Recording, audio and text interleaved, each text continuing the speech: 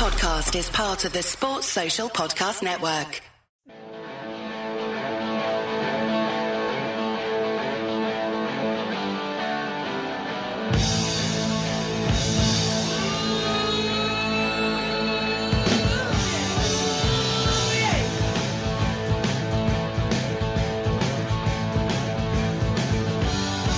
Hello and welcome to the Anfield Index podcast on Tuesday the 17th of April, a date on which in 1521 Martin Luther was excommunicated from the Roman Catholic Church. In 1875 the game snooker was invented by Sir Neville Chamberlain, and in 2018 Jurgen Klopp's Reds have got a two-legged Champions League semi-final to look forward to against Roma. Momentous events all, I think you'll agree. I'm Trev Downey, your over-caffeinated host, speaking to you from the study of my home in a field in the mythical county of Meath. And it is my pleasure, after a week of absence, they can tell you about that, to reacquaint you with my two recording chums, Messrs. Carl Kopak and Cam Branch. Good evening, Carl. If you want to cheer together, shout hooray, hooray. If you're one with the team, shout hooray, hooray.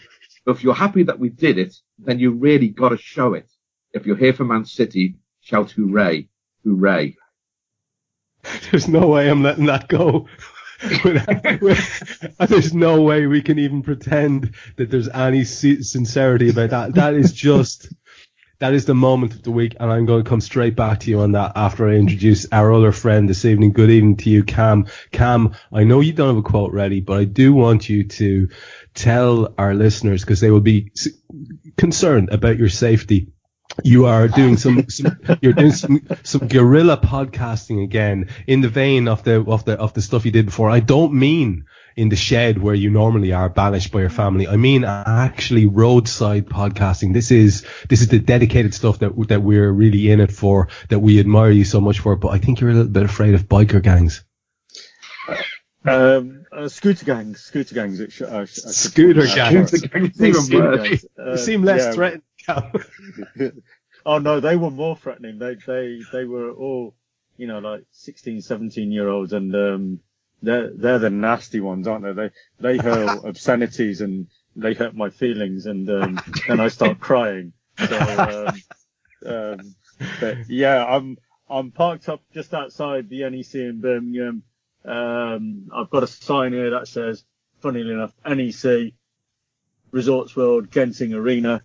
And I'm in a little entrance for a field with a gate behind me, and I'm just constantly looking around. So yeah, good to go, lads. I'll keep your head in a swivel, fella, because you can never be too sure of what's going on in those back roads. And Carl, we need to come back with great swiftness to. Well, before you do that, can I just say this? It's like multicoloured swap shop when they go to Keith Chegwin in the field, lined from a car park somewhere. That's exactly what it is. That's exactly. Yeah. Cam is our roving reporter. Yeah. He's bringing us a flavour of the outside world. He's visiting the parochials. God bless him. And it's nice. It's nice for us to be in contact with the. Well, he's on tour. Yeah, he's our connection to the regular folk. You and I, Carl, we don't do that. No. Ivory Towers. Yeah, in a rarefied study atmosphere, but it's nice of Cam to reach out to the people in that way. Anyway, I was saying to you, talk to me a little bit about, just for those who perhaps are still not fully aware of the horror that is behind that quotation of yours, the City video put out by Etisalat or whoever it was, their sponsors, featuring the inverted commas acting talents of Aguero and chums, and set to quite the worst chant and music of all time. It's the cringiest thing I have ever seen, and I quite like City. Many of my friends are City fans, not many too are, and I like them as a club, but Christ alive, that's a horror show, isn't it? Well, I know that you're a big fan of Sergio Aguero's big shout in the tunnel. I like that, yeah. I know that's your favourite bit. My favourite bit is the old man in the pub, sat down with for some reason with confetti around him. I don't quite understand. Who just raises his arm and shouts "Hooray!" very loudly the second that City win the league. Because that's what I was. That's what I was doing when Shevchenko missed the penalty in Istanbul. Hooray! Yeah. I shouted with one arm. And, I mean. talk about the gentrification of football. It's the fact that the tune is, if you're happy and you know it, clap your hands. It's a nursery rhyme practically. Yeah. And I feel sorry for City, and it's good to see Steve Schuster, taking the piss out of it and taking it well. Steve's probably the best City manager been around. And it's just some City fans were saying, "Can we give the league back so we don't have to do this?" They've completely negated the joy of winning the league by Man United losing, and it's horrible. Well, you see, but I should also say it's fantastic as well, by the way. It's fantastic. It's the kind of stuff, let's be honest, if it wasn't, look, thank Christ, we've got football stuff to be excited about. But if it wasn't for that, if our season was petering out, I think I'd be far more engaged with this. I've only watched it twice, whereas I think if things were going badly for us, you'd be schadenfreudeing the hell out of this. But even, Cam, I don't know if you saw it, but there was another video that was put out today. I don't know if it was almost like a PR exercise featuring Vinnie Company standing up on a table in a sort of a very typical pub, not a fancy place at all, trying to get a little bit of an atmosphere going amongst the punters who are in there and very drunkenly sort of talking over him. And that kind of fell a bit flat as well. The whole thing, God love them, it's just, it's all a bit lame, isn't it? Yeah, like the fans flocking to the stadium, when it was, when they'd won the league. It was like the door come in one car. Yeah. yeah. You could have taken them, Cam. I could have, I could have made a couple of quid on that journey, couldn't I? Yeah. So, competitive rates. Yeah, very. They've popped up massively, haven't they, with winning the league almost. It's an embarrassment. You'd think there'd be somebody in their PR department somewhere going, no. Well, I think that's the bigger point. I honestly think how did they let it? How did it get released in the first place? Yeah. Did nobody actually genuine in the City PR department look at that video and say, no? Just no. We don't care how many millions you give us. No. Yeah. I mean, and that's the thing. I mean, that's a marketing, I was going to say man, but I wouldn't do that. Marketing person's view of what football fans are about. And that tells me that marketing people have never been to a football match in their lives. Well, the City ones haven't, that's for sure. No, it's just absolutely incredible. I mean, it's just, if I can just quote Winston Smith from 1984, the greatest book ever written. I understand how, I just don't understand why. What are they gaining from that? Do you know what strikes me? I'm interested because I'm going blind into this next topic because, I'm like, as you lads well know, I'm juggling. So I didn't get a chance. I've seen it. It's been pinged onto my timeline several times today, but I just didn't have the quiet space, to sit down and watch it. So here's what I'm wondering. Apparently there's a video out today, from Our Lot. Yeah. And it's been uniformly lauded from what I can see in the responses I've seen. It's been recommended to me, people talking about getting all emotional, all the rest of it. Now it's just interesting because I see a conversation between you and Cam there, who've both seen it just in advance of this, and you had a couple of issues with it, Carl, in terms of, let's be honest. If we're gonna take out the Timmy Mallet, sort of blow up hammer and batter City round the head with it for being a bit daft and sort of a bit crap, in good spirits because they're deserved winners of the league and all that stuff, then we need to maybe turn it back on ourselves here, do we? What was your take on that video? Because people will know what we're talking about by the time this comes out.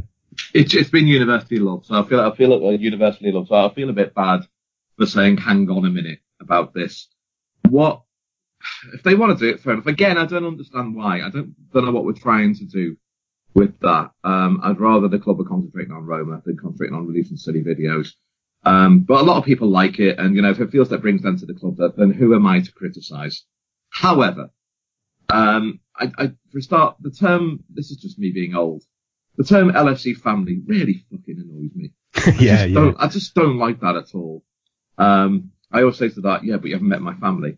And I don't feel, I feel it's churlish of me to criticise them because, as I've said before, they were really good to my family when my sister died. So I don't want to criticise them after that, but it's just little things. These are our streets, and it just makes you think, Anfield is such a terrible area, and the club have done nothing about that area, and yet they seem to be taking the credit for it. There's lots of pictures of kids in the ground, which makes you think, how are the kids going to get in? You're charging a bloody fortune. And again, it just makes me think this is a PR man's perspective of Liverpool, and they have got some things right in there. And it's nice and everything. I realise I'm being churlish about it. I don't see the point of why they've done it.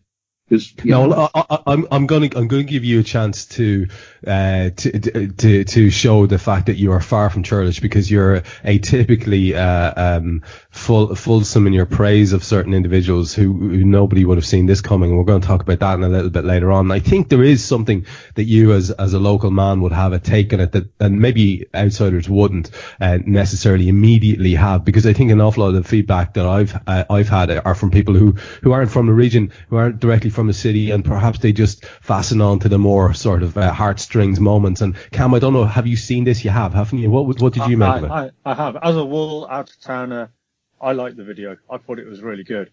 I thought it was different, not something I'd ever seen before.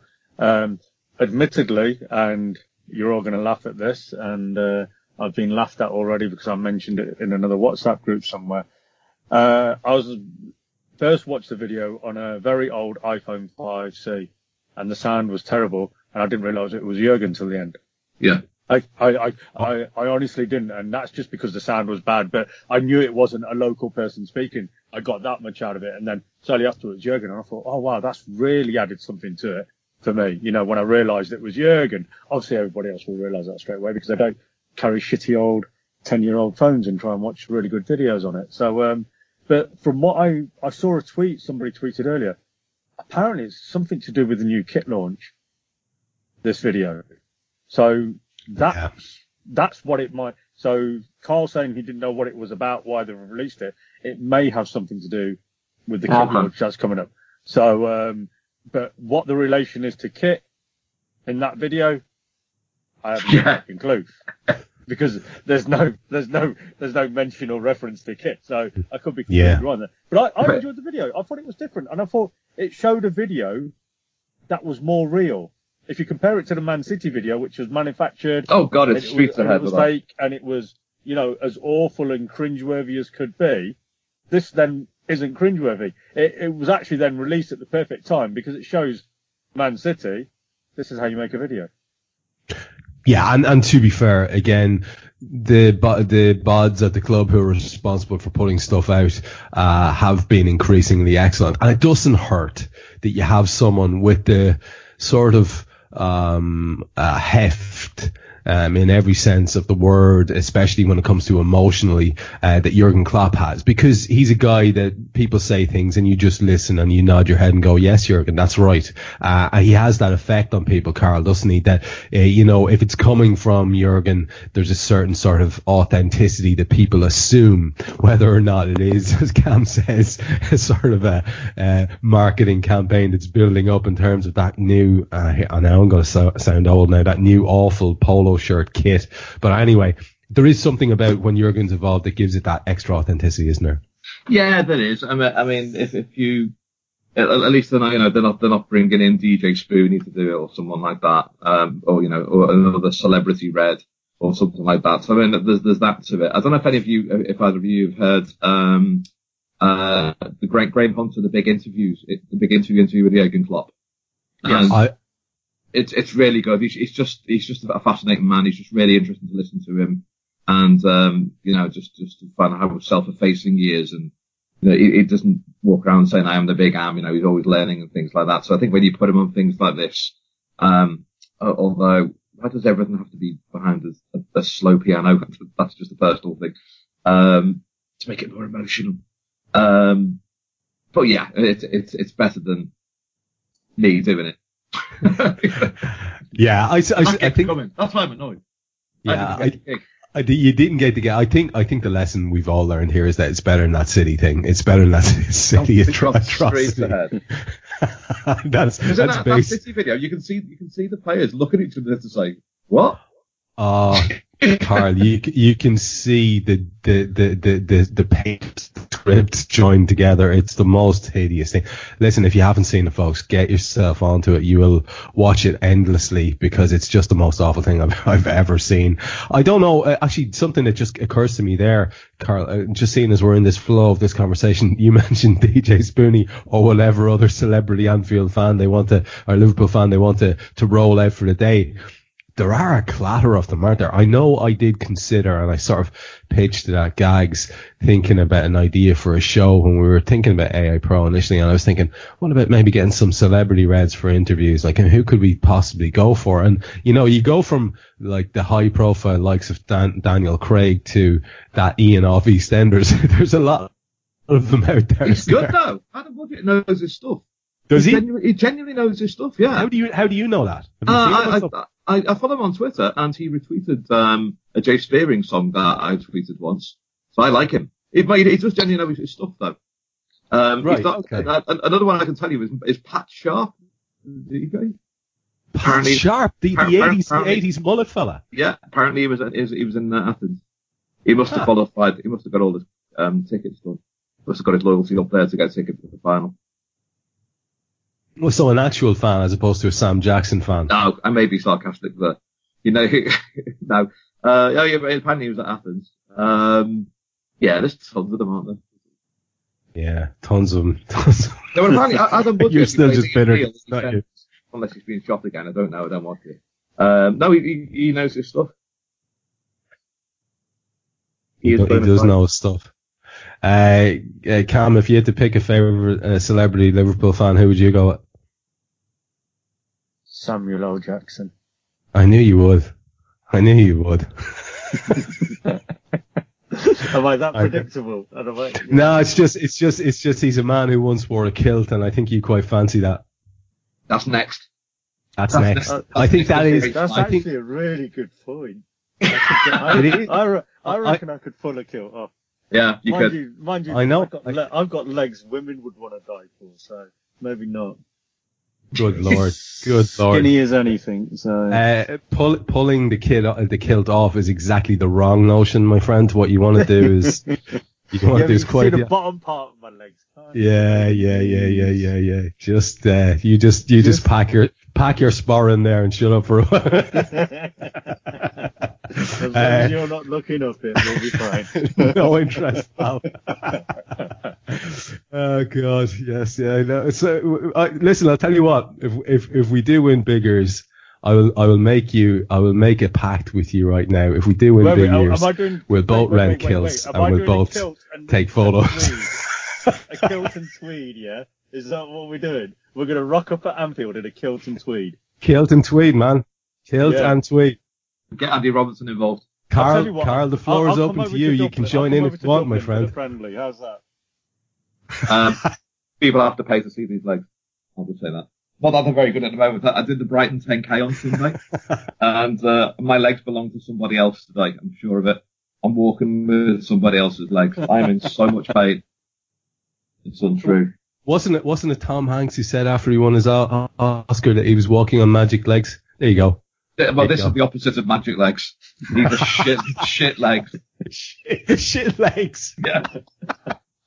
Naked legs. Oh Christ! Okay, let's talk a little bit about some football. And I guess since we last spoke, there has been a little bit of a lag period because of various commitments, and I guess also because of the way that the matches were working out, and we didn't want to sort of have a pod coming out with it just a day before the next kickoff and all that sort of thing. So we've got quite a lot has happened to us, gents, since we last spoke in terms of the club and in terms of the draw, in terms of Bournemouth, Bournemouth.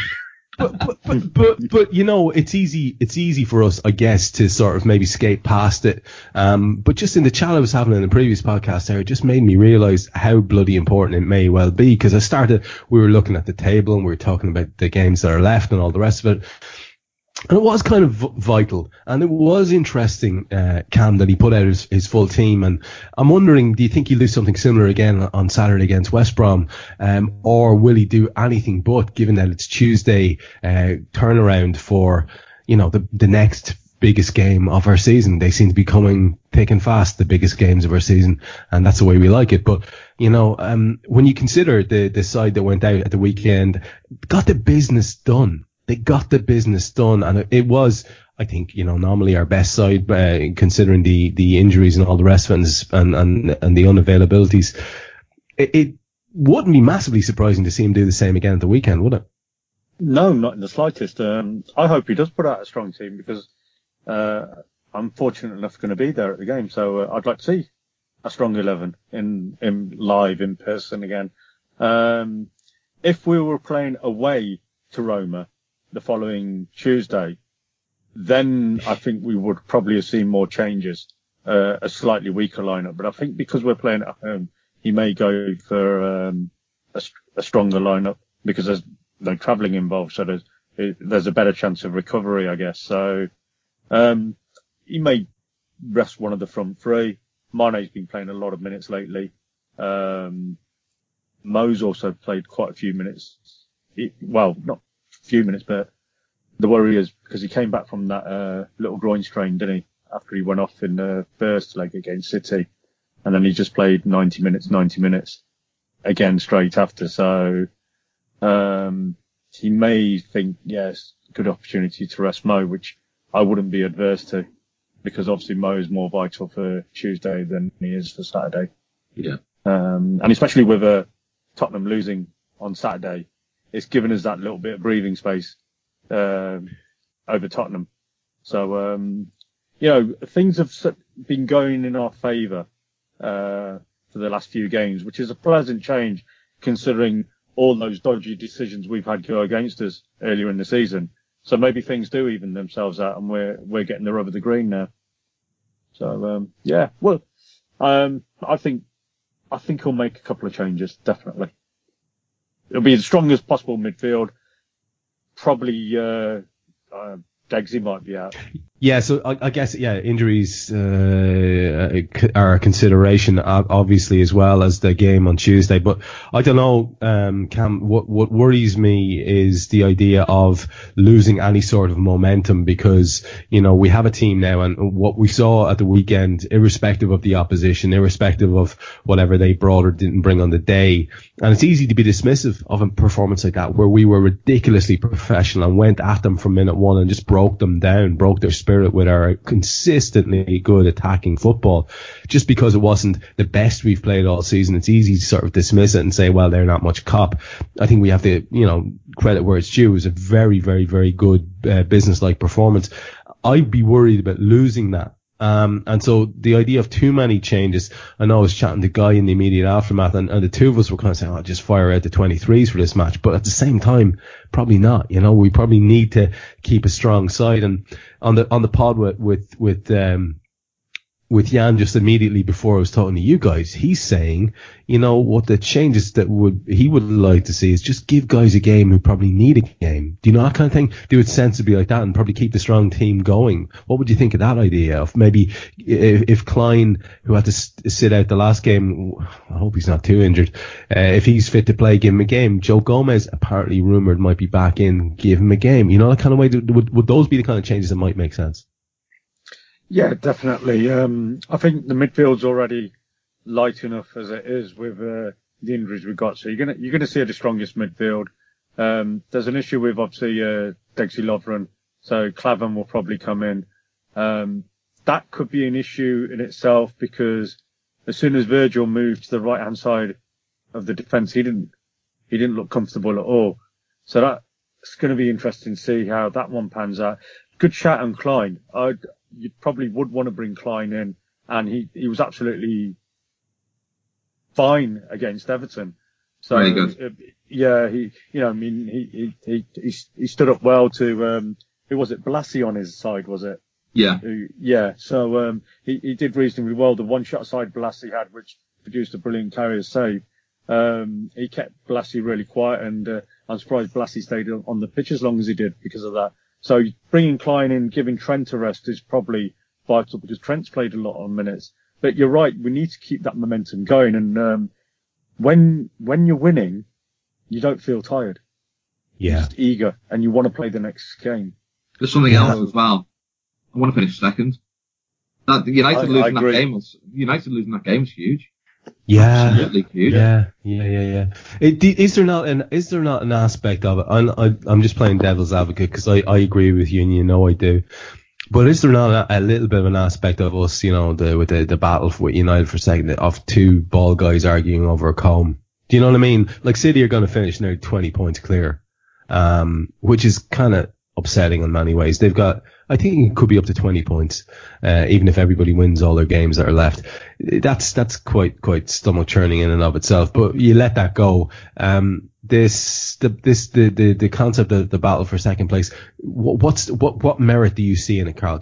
And I agree with you, by the way, but I'm just wondering, can you put words on why it's important? It's a statement. You finish as high up in the league as you can, and if the worst happens, I'll take semi-finals of the Champions League and second place in the league as progress. That's huge progress. So second is just way better than third. It just is. And, finishing runners up. Because next year, I listened to the Times podcast before, and they were all saying, next year it's City and Liverpool. Unless everyone buys absolutely amazingly 100% accurately, next year's City-Liverpool. I want it to be City-Liverpool this year because of the 3 wins. So I want that to be a statement. This is already a successful a season, but you can never have too much success. I want to finish second. I'm not sure we will, because apart from West Brom, teams do tend to melt against United. But we've got the fixtures left where we can do that. And with that in mind then, Carl, the same question to you about how you would go or how you'd like to see us go against West Brom. And, as you say, they are now a different beast. They know they're gone. They know they're down. They've got Darren Moore in there. They got rid of, let's be honest, a joker. And there's a different atmosphere, and they're getting the best out of the players they have. And they do have, again, I was just looking at the squad there, and let's be honest, there are a lot of just kind of solid citizens. There aren't going to be too many people when it comes to them being relegated. There's not going to be too much picking over the bones of that particular carcass with any great relish. There's not a tremendous amount to be gotten from that. I've mentioned Higazi as a guy I wouldn't mind picking up out of that particular group, just because I think he's a sort of an interesting defender who can do a few different jobs. I do quite like that fella, but there's not a whole lot to them. It's tempting, therefore, to maybe not go strong, but I think I'm hearing from you probably would you? Well, I said when we played the derby between the City games that we have to go strong because it's the derby. This isn't the derby, and we should be able to beat them with Klein. Maybe Ben Woodburn, who got on for 30 seconds on Saturday. I want to see Mo Salah in a Mr. Burns oxygen tent shouting, "Release the hounds," from the middle of a manor somewhere rather than be anywhere near that ground. But I think we'll have to go pretty strong. I think it'll be quite similar to the derby side, to be honest. I think he'll rest Milner. Yeah. And I think it'll be very similar to that side. But I think we should have enough to beat them anyway. But maybe keep some people on the bench just to be on the safe side. Apart from Mo, apart from Mo, yeah, the lack of depth is at once it's a massively simplifying sort of an influence on Jurgen's selection process, and it's also a tragically sort of upsetting situation that you'd love to have more depth in the squad.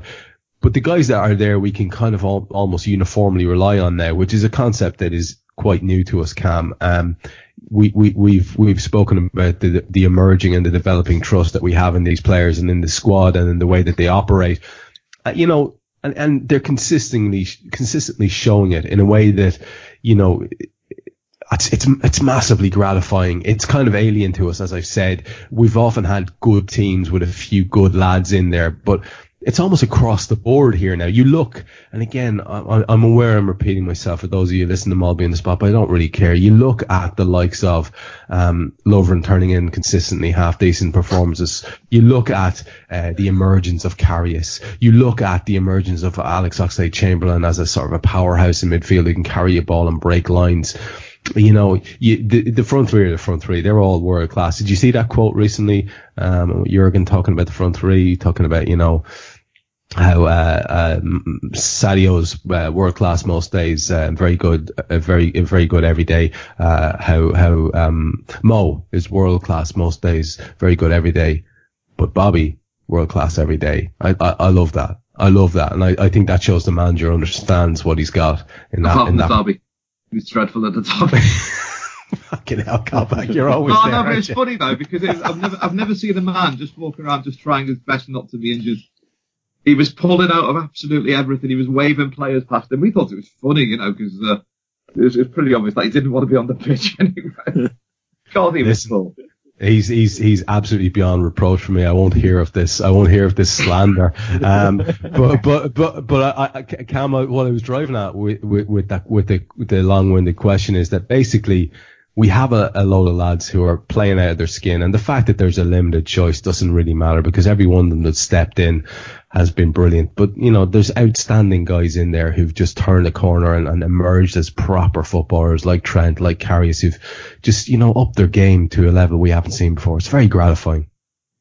What it is, we may not have all the best players in the world, obviously, and we may only have 2 or 3 world-class players.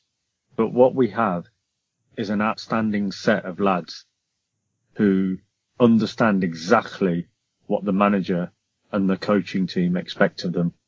And they know what to do. They know what their roles are. They know how to play the game the way the manager wants them to play the game.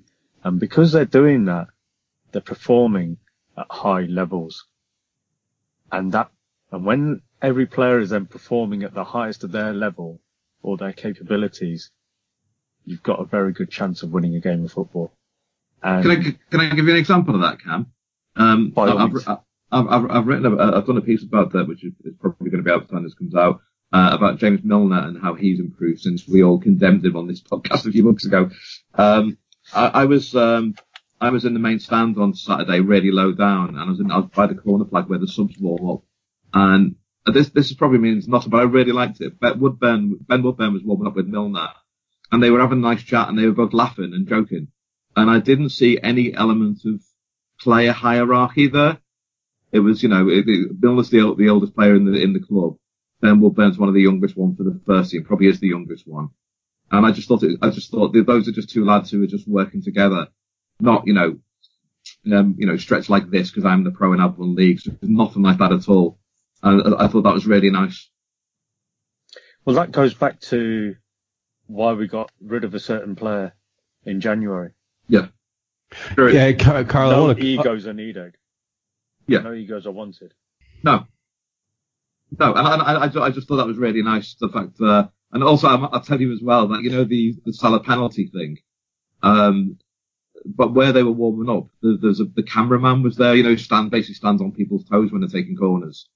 And obviously he's got the game on as well. And Milner went over to him, asked him if it was a penalty or not. And the bloke went, yeah, it was. And him and Danny Ings just raised their eyebrows at each other and carried on stretching, looking slightly annoyed.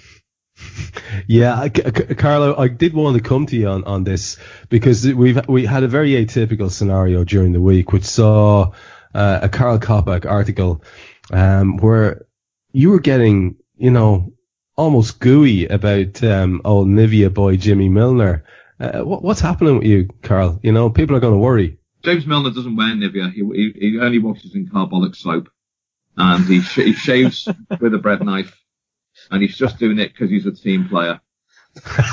He's taking one for the team. Yeah, he's doing it to be loyal to the badge. Yeah. He's a nice no nonsense man. While we're on the topic, give your article a plug because it's a good read. It's not out yet, but it will be by the time this comes out. I basically just wrote a piece about how James Milner has progressed, but he hasn't progressed. It's just the way he is.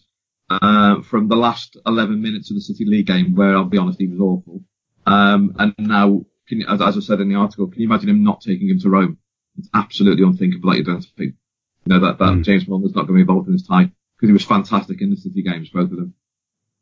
Yeah. He just has been fantastic. You're dead right. He has been consistently fantastic. And I know that's something can't be. And the derby, he was the best player on the pitch in the derby. He was even better than Wayne Rooney. Yeah. I'll go that far. 21 touches in 56 minutes, by the way, Wayne. Playing centre midfield in a derby. 21 touches. Look at that. Throwing the stats out. Get the net. I believe that's what the other lads call a banter stat. Is it? Okay. Yeah, I call it a stat. Yeah, but he's going to come back and save us, isn't he, Wayne? Yeah. Cam, I was speaking to Mr. Tandon in the immediate run up to getting ready for doing the pod with Jan, and he was telling us both that he has a feeling in his tummy about how we might actually win this trophy. And it's very hard at this stage not to get excited about the fact that we do have this opportunity in front of us. And, you know, look, everybody, you know, the league is the league, and I can only get so excited about talking about West Brom and the remaining games at this stage, because nobody wants to think about anything else except Roma. The draw itself happened in the interim while we were off. I don't know how you felt, but I was absolutely mortified by some of the triumphalism and chest beating that was going on from idiots talking about how, you know, they're so delighted we got Roma, and the dismissiveness of it. And I know there was an article on the website, at least, that was flagged up on Twitter today in the bloody Echo of all places, talking about how Liverpool could possibly beat Real Madrid in the final. Now, this kind of shit annoys me beyond the beyonds. I have to say, it's like I said, unnecessarily triumphalist. This is a good side who have done very well to get where they are. We would be wise to pay them the ultimate respect. You don't do what they did to Barcelona without being a very, very handy side. And here's the thing, reading up on Roma, because I didn't know anything about them in advance, and I don't know if you have any thoughts on them as a team, but you can give me what you feel anyway. Their manager, Di Francesco, adjusted his style of play for that Barca game to a style that they'd never necessarily used much before in the past, and started playing this pressing game and a slight change in formation. You know, that's a guy who can think on his feet. These are a team to be very, very much reckoned with. And, you know, whereas you might have said it's probably the most favourable, and let's not be disingenuous about it, it's still a big challenge, isn't it? Yeah, the listeners need to go and listen to your incisions in Gab Moncotti, because that's exactly what he was saying as well, how they changed their style and went and did a pressing game. And imagine they've got Edin Dzeko up front, and he's pressing like a motherfucker up there. Edin Dzeko. Yeah. The guy's 39 years old or whatever he is. And he lumbered around, and he put a shift in, and he worked that Barcelona defense ragged. It's not going to be an easy game. It's the last four of the Champions League. We've got a 1 in 4 chance of winning. We've got a 1 in 2 chance of being in the final. It's, you know, people getting carried away thinking we're in the final are fucking stupid. There's no guarantees in football. Yeah, and listen, you can understand people being pleased with the draw as it worked out, because if you were to pick between Bayern Munich and Real Madrid, it's the one you'd have gone for. And by the way, they're thinking exactly the frickin' same. They're going, well, I'd rather Liverpool than the other two. So, I mean, it's they're thinking we've got Liverpool at home in the second leg. What more could we want? Yeah, but the only thing is, I suppose we've had an immediate, we've always been conditioned to think that the second leg at home is the better thing, and it is for obvious reasons in the past, and we've used that to our advantage.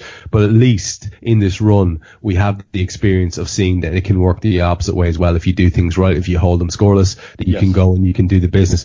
The scoreless thing is the big thing, isn't it? And like you said, Edin Dzeko, who is, let's be fair to Edin, he's only 32. He should be able to run around a bit. You know, him and his buddies, you know, they will be going flat out to get a goal at Anfield, and that's really, I think, where the business needs to get done, isn't it? Yeah, I mean, we need a result, and we need a clean sheet, whether it be 1-0, whether it be 2-0, whether it be 3-0, 4-0, 5-0, whatever it's going to be. A goal and a clean sheet is essential.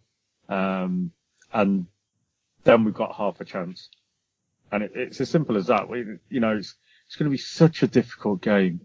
You know, I mean, I don't know anything about Roma, but what I do know is exactly what you said. They beat Barcelona 3-0. Barcelona, who are currently unbeaten in La Liga. Let that sink in. Barcelona, currently unbeaten in La Liga, were battered 3-0 by Roma. Yeah, Barcelona And they were battered. Yeah, Barcelona who don't concede goals either. You know, they're not the leakiest defense in the world either. So, I mean, as you say, it was such a comprehensive result, for Roma that you just have to stop and doff your cap a little bit and remember that, you know, oftentimes sides that maybe are, you know, objectively look a little bit weaker than the opposition can have a certain team dynamic to them. And Carl, this is what this lot seem to have, isn't it?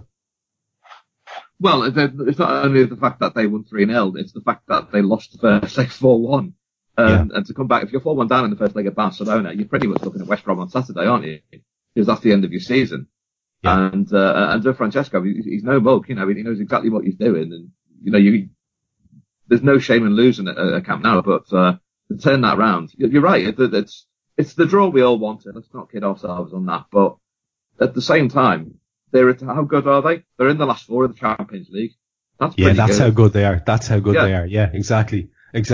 I mean, and it makes me wonder, you know, none of us are professing to be experts who watch this lot on a regular basis, but you do hear things, like I said, about that little story about, you know, how he changed his mind at the last minute and decided to go with a different thing. He is a guy, and he even looks like a kind of a junior Klopp. He looks like a nerdier younger brother of Jurgen, you know, and, you know, I think a fella who's got that sort of availability and openness to tactical changes, and a team that's playing in the way that they are, and, you know, they have some wonderful footballers, you know. I love Dzeko. I think Dzeko is amazing. I've always thought he's a good player. He absolutely. He but he always played well against us.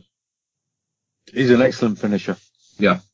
This idea of the back three, this is what I'm wondering about. I said it in the previous show to himself, and he was saying that, look, it'll be a brave team that will go with a back three against our front three, because, you know, they got a man each, and then who does what? It's a bit of a concern, and it's an interesting idea. I hadn't thought about that in that regard, but, you know, I think is it Fazio and Manolas and Juan Jesus, I think are their back three, and they've got you know, then they've got Kolarov, who we know is a very solid performer and can do plenty. They've got Nainggolan, who's a solid footballer and, you know, used to be a bit better.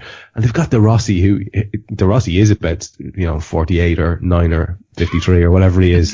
He has been going a long time. But he's a guy he's just one of those guys you'd be worried about. He's one of those guys that might just, you know, he'll be thinking, is this fate? Am I due to win something massive?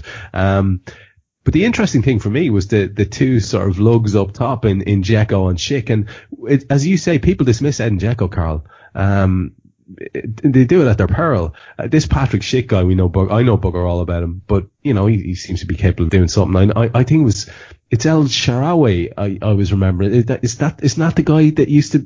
I think he's still in the squad, isn't he? He's still there in their substitutes, and they brought on Gonalon, I think, in the quarterfinal as well. Like, I mean, it's not a bad side. You know, Strootman, we were linked with him for ages. Yeah. These are solid footballers. We're just going to have to be really on our mettle. And again, I come back full circle to the question about the weekend game, because it is vital. Sure, it's very important, but in comparison to Tuesday, it's almost incidental. And, you know, if you were to limit it to the changes you would make, would it be a matter of taking Mo out, as you said, put him in an oxygen chamber? Would it be anyone else who would be need? Like, I mean, would you let Virgil run? Would you let, you know, who are the people that need to step out if you are going to take someone out of the firing line? Well, I think Virgil looks after Dzeko, so, but I think Virgil will play, to be honest, unless he wants to play Klavan. I think he might put Klavan in instead of Van Dijk, possibly, because I can't see Chris Brunt getting too much involved or Rondon on Sunday. But yeah, it's all about Tuesday, isn't it? I mean, it just is. I mean, Tottenham drew tonight. That's going to help us to a small degree as well. I'm not that worried about top four anymore now, because we've got to play Chelsea, and they're already 73 points behind. And I'm really enjoying Arsenal. So, loads of nice stats about Arsenal going on. So I think everything's got to be based down to Tuesday night. Everything. So I think again, I think it'll go really, really similar to apart from Clavin at left back, where he had no choice at the time because of Moreno's injury. But I think he just does the same as the derby. Although I wouldn't blame Milner, to be honest. Milner's got a big job. I think you're dead right, and I think as you said earlier on, I think he's emerging as someone who's absolutely vital to us. Yeah. You'd like to think the rest of the lads are young enough, and like there's a maximum of there's only a handful of games left, even if we win everything. So you'd like to think they have enough legs in them to get through that. Cam, am I right in saying then that if Spurs have just drawn, as Carl says, that leaves them 2 points behind us now, so we're 2 points clear in third at that stage. That sounds right, doesn't it? I think we've 34 games each. Does that sound right? I believe so. Yeah. Yeah, they're on 68. We're on 70. Yeah, that's quite handy, isn't it? I mean, and even Chelsea win their game in hand, that brings them up to 63. We're 7 points clear of them. So I don't know. Yeah, it's such swings and roundabouts. I feel a bit kind of psychotic talking about these games because it's hard to know what to prioritize. A win against West Brom and you've got a foot in the Champions League for next year anyway. With the way things are going now at the moment, it's just hard to know. If you were to prioritize guys that you'd like to see step out of the weekend, just a final word on that, who would it be? Mane and Salah. Yeah. As the two that we can't kind of replicate their impact. Maybe Milner as well then, given what Carl was saying early on, how important he's been emerging to be. Yeah, I mean, Milner got a good rest last weekend, didn't he? He only came on for the last 15-20 minutes, so he's going to be fresh. He's as a producer guy says, he's cyborg. He's not tired. He's raring to go. He's the fittest man in that squad. Incidentally, I'm looking at the table now. The most that Chelsea can do is 75 points. Yeah, we need 2 wins, basically. Well, a win and 2 draws. It might just be one. So the best that Chelsea can do is 75 points, and we play Chelsea. And our goal difference is better. And our goal difference is better, yeah. That's why we need 5 points. Yeah. So it's 5 points. Two wins does it. 2 wins from West Brom, Stoke, Chelsea, and Brighton. You'd like to think that that's a doable thing for Liverpool at any time. So let's hope that is the case. I mean, there's so many things I'd like to talk about as well that are kind of sideways to it at the moment. I mean, just a little word for looking at, if you're both looking at tables, or if you can see the table there, a little word for a fella who celebrated his birthday during the week. This is my little indulgent moment of Rafa love. It's nice to see him doing so well, given he had been almost written off there for a while, and a run of results there, lads, for Newcastle, which are kind of bananas run of results. Loads of wins and a draw, and the only time they decided to lose was against the Reds. So top man Rafa in my estimation, and he's got Newcastle into 10th there on 41 points, nice and safe. So what do you reckon? Has he found another place where it's kind of a good fit for him there? Can you see him there next year? What do you think, Hal? No, he needs to be at a club where he's got a little bit of the checkbook. He's never had the opportunity in the Premier League to really go out and spend the money and buy the players he really wants to buy without having one hand tied behind his back. And I think he deserves that opportunity. And, I think he'd make a great fit at Arsenal. I really do. But, Arsenal are on a self-destructive path at the moment. So, do you know, Arsenal already can't finish above us, and they've got 5 games left. How mad is that? They can't finish above us. The best they can do is 69 points. It's great. Arsenal have just fallen off. This is the only team in the top 4 or 5 divisions who haven't won an away game in this calendar year. Yeah. That's how poor they are. Not a point have they gained. Yeah. That's remarkable. That is remarkable. They've lost 11 times this season in the league. Yeah. I mean, that's strange. So, and if you look, actually, just a little word again, something the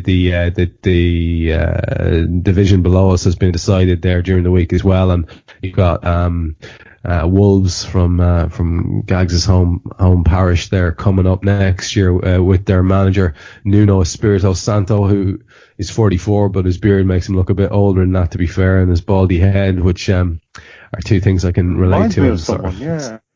Yeah. Well, actually, I heard him referred to on a podcast recently as referring to him as Nuno Fishburne Statham, right? They were giving him a double barrel name. So they reckon he was and I went and looked some photos of Nuno. He does look a bit like Jason Statham, doesn't he? He's a mixture of Larry Fishburne and Jason Statham. It's absolutely amazing stuff. If you are unfamiliar with Nuno and the general go of him, get on it. Then I started to worry that, because someone said, you look a bit like that Nuno fella. I was like, shit, do I look a bit like Statham or do I look like, I'm hoping it's Fishburne, frankly. But anyway, that's that. That's a little by the by. And another brilliant stat I heard is, speaking of the points totals there that you guys were just going on about, did you hear, or are you aware of the fact that it could be a situation this year where, the team who finished top of the league, i.e. City, could have a bigger goal difference than the points total for the team who finished second? How about that for a stat? That's the way things are looking at the moment. Isn't it? Yeah. I mean, that's the kind of thing, that's the kind of thing where you do, for all the shit we gave them early on, you do have to doff your cap. They have been outstanding. To be 20 points ahead of this team, this Jurgen Klopp Liverpool team, that's bloody impressive. They're a phenomenal football team. There's no getting away from that. They are phenomenal. And, they thoroughly deserved winning the league. Do I like the fact that they won the league? No. I hate it. I hate any team winning the league if it's not Liverpool. So I've had nothing but hate for the last 28 years. So, but yeah, they're a fucking awesome team. And guess what? We beat them in the Champions League quarterfinals and fucked them up good and proper. So, Twice for 6 days. Yes. At least we got something over them. 360 minutes, 9-9. How's that for a stat? Yeah. And they had a 5-goal lead. I love all that. Let's just take our usual tangent away from footy for a while, because there are a couple of things I wanted to bring up. First thing, Carl, I have to say this is directed in towards you, because we found ourselves involved in a conversation earlier on with Ray, ex of this parish, about fonts and.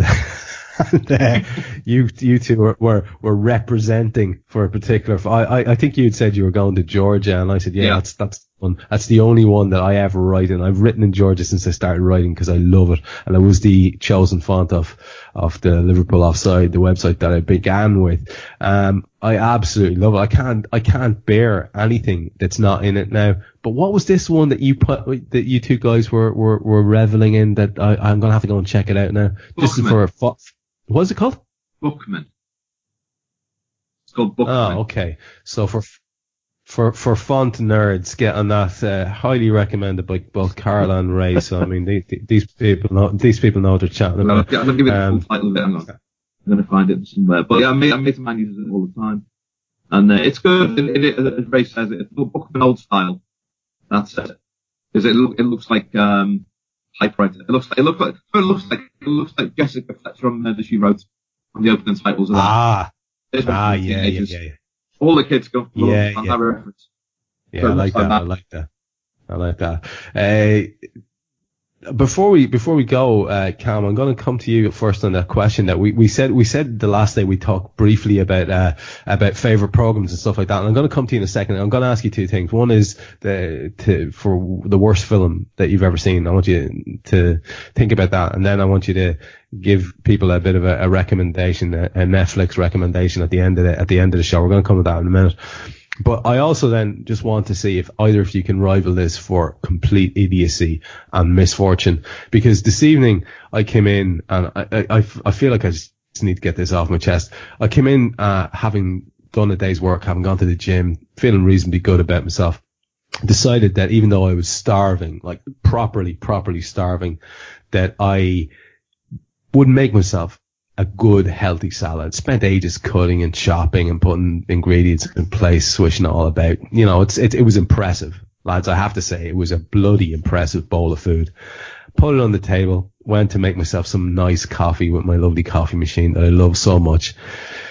brought the coffee over, and as I was on my way over, I just heard something out in the corner of the kitchen, didn't pay attention, put the coffee down, went and turned around again, and when I went back, the cat was in my salad. Now, I mean the cat was in my salad, a front paw and its head. It had come in the frickin' window, because it's not an inside cat, and it was in my salad. And in my rage to shoo it away, I happened to shoulder my coffee and my cafetiere, which I had as a spare, onto the floor. My floor is tiles. Everything is fucked. Everything is fucked, lads. I've never had a more embarrassing kitchen moment. But I listen. It was so horrific. I felt like I needed to just tell you about it. I hope you don't mind. I mean, have you any comparative kitchen disasters that either of you can make me feel a bit better about? Oh God, loads. I don't do kitchen. Yeah. So, yeah, go for it, Carl.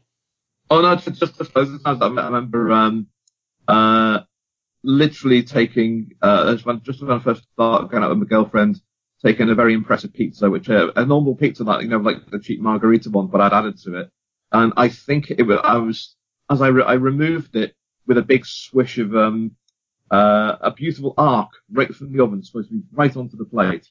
Missed the plate, missed the work service, and of course went face down when I'm trying to act all debonair in a sort of like a gourmet. The way I swept it out of the oven was beautiful.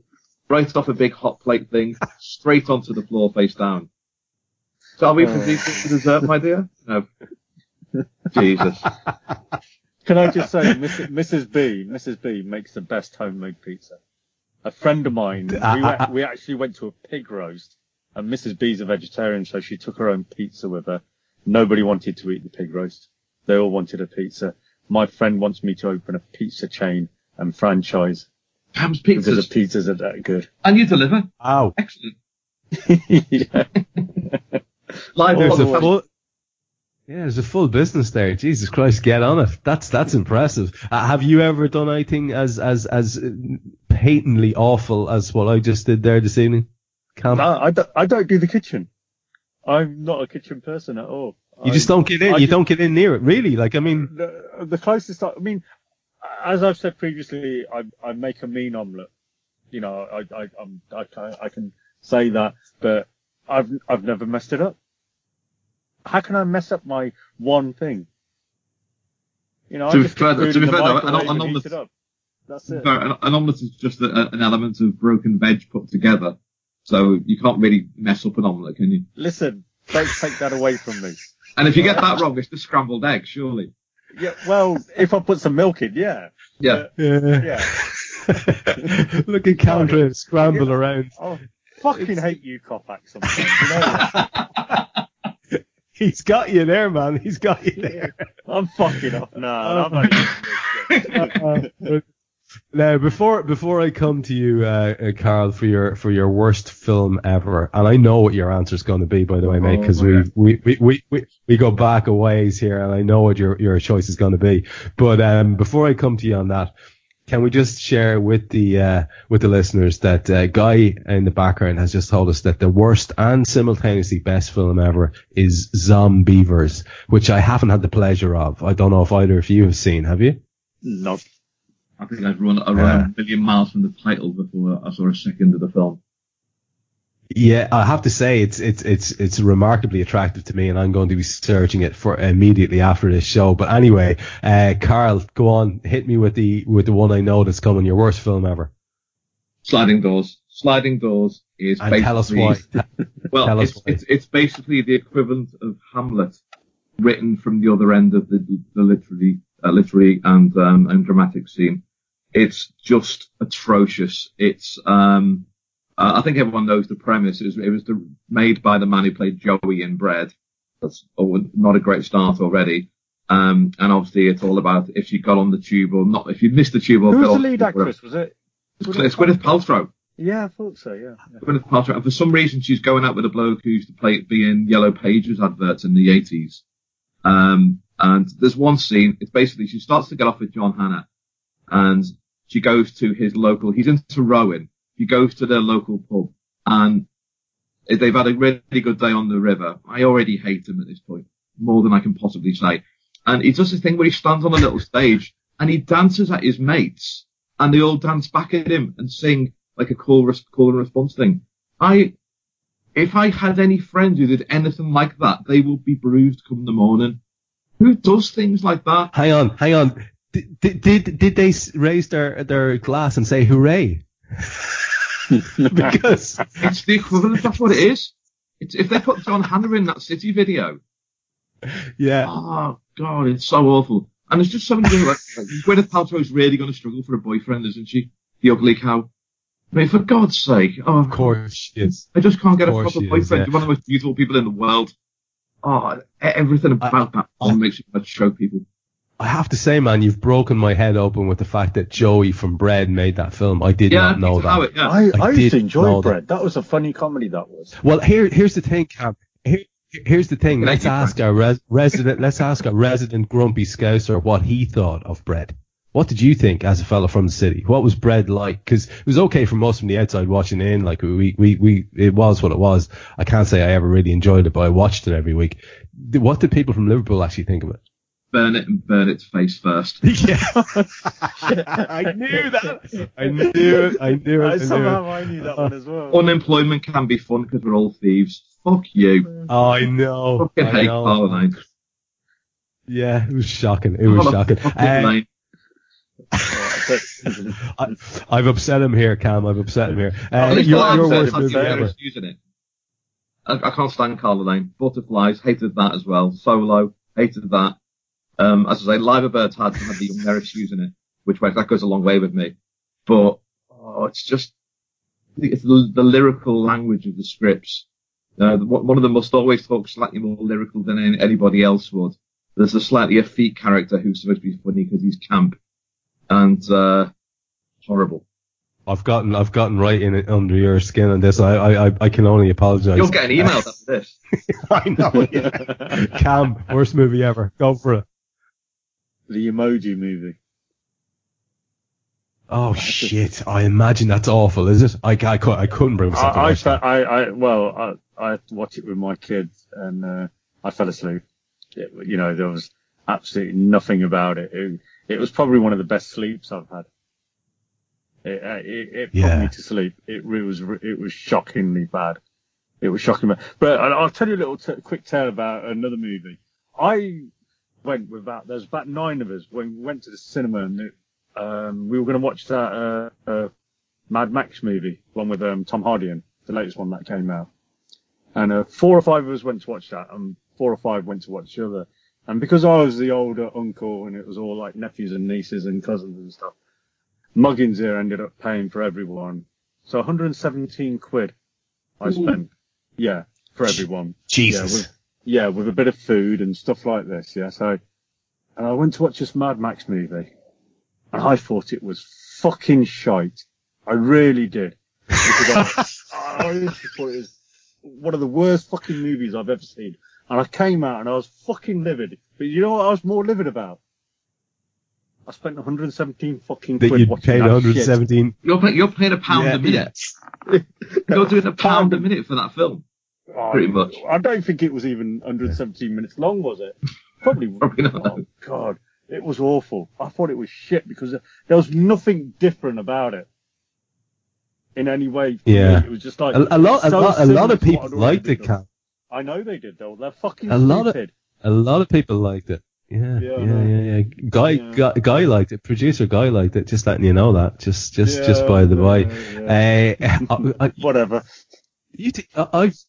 I've really managed to upset both of you with these questions. I feel bad now. So let's just finish on an up note with one quick recommendation from you both, because I know our listeners think of you as men of culture, men of taste, men of highbrow interest.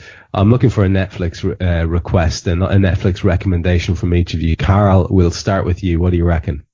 I'm miles behind on this, and anyone who follows me will know that I've been talking about it a lot recently. But I'd never seen the sitcom Still Game until recently. Neither have I. Oh yeah. Oh my God, it's fantastic. It's absolutely. It's basically set in Glasgow, and the 2 men who've retired and live next door to each other, and basically anything with old people swearing in is automatically funny in my eyes. And It's just beautiful. It's just absolutely, and anyone who watches it will be nodding at this, but I'm a big fan of Winston, their mate Winston, who is the angriest man in the world, and he's incredibly funny. Yeah. It's just beautifully done. It's a really, there's a strong element of Ramsey Nesbitt in it. It's sort of shot that way as well. With there's a character in it called Naveed who runs the local sort of grocery shop, and his wife's called Mina, and you never see her face and you never hear her speak English. It's just translated, and the abuse she gives him is just beautiful. I cannot recommend that comedy enough. I absolutely love it. What I love about this is that it's basically a vision of the future for you. It's just maybe myself and yourself, just two old fellas just using bad language constantly and moaning about everything. Am I going to be the shop? Are we going to do the stereotypical thing and say I'm going to be the shopkeeper now? Because that's where you've led this. That's where you've taken this now. You realise that? Right. I'm going to find you a photo. You're on fire tonight, Downey. I'm telling you. Go on, talk to me about your Netflix recommendation for the people. Actually, mine's quite a serious one. Actually, go on. The reason I'd recommend that people watch this is because if you can just take one little bit from this show and spot a sign, and it can help someone, then you need to do it. And for me, that's 13 Reasons Why. I mean, okay, yeah. I've heard a lot of good stuff about it. It's tough going. It's a tough watch, right? It's a very tough watch, and I actually watched it twice, and it got me twice. And it's, for me, I know it was seriously controversial in what they've done, and especially in how some of the scenes were acted out and portrayed and shown. And I get all that. But like I said, if you can just take something from it and you can help one person, then you're an amazing person for doing that. Yeah, I like that a lot. Good note for us to end on, and a kind of an earnest one, as you say, but absolutely relevant in this day and age, and everyone knows people who could probably benefit from a bit of a reach out. So yeah, good shout indeed. And that is probably a good spot for us to leave this episode of the Anfield Index podcast. By the time we speak to you again, the Reds will have played in the league, and they will have played again in the Champions League, and we'll have lots to talk about. My thanks as ever to Carl and to Cam. Before we sign off, Carl, anything you'd like to share with the people before we go? I've got a piece coming out about James Milner this week, and I'm researching my next piece for Some Green Grass and a Ball, which is a little bit behind at the moment because life got in the way. But I've got something coming up soon for West Ham fans for that. Lovely. And Cam, what about yourself? I know we're keeping you. You're in a lay-by there. There are scooter gangs threatening you. Is there any last words you'd like to give us? Yeah, I just saw a bunny rabbit run past. So I don't know if it was a bunny or a rabbit, but yeah, it was just by the daffodils over there. Can you see the daffodils? It was probably a large rat. Don't fucking say that. I'll have no fucking tyres left, will I? Fuck me, man. Why do you just shoot me now? It's been a strong bullying element of this podcast. Yeah, I couldn't help it. And on that terrible note of bullying, let me thank you, lovely listener. You are massively appreciated by myself and the two lads. We value your support immensely. Do keep listening. Do us a favour and spread the word and let everybody know if you like us. It's worth to maybe giving us a listen. We would appreciate it very much indeed. We appreciate the amount of you that listen on a regular basis. It's quite surprising on a constant kind of a basis to me to hear how many of you are interested enough to keep tuning in. So thanks for that. You know what we're going to say. In the interim, be kind to your fellow Reds and stay safe out there.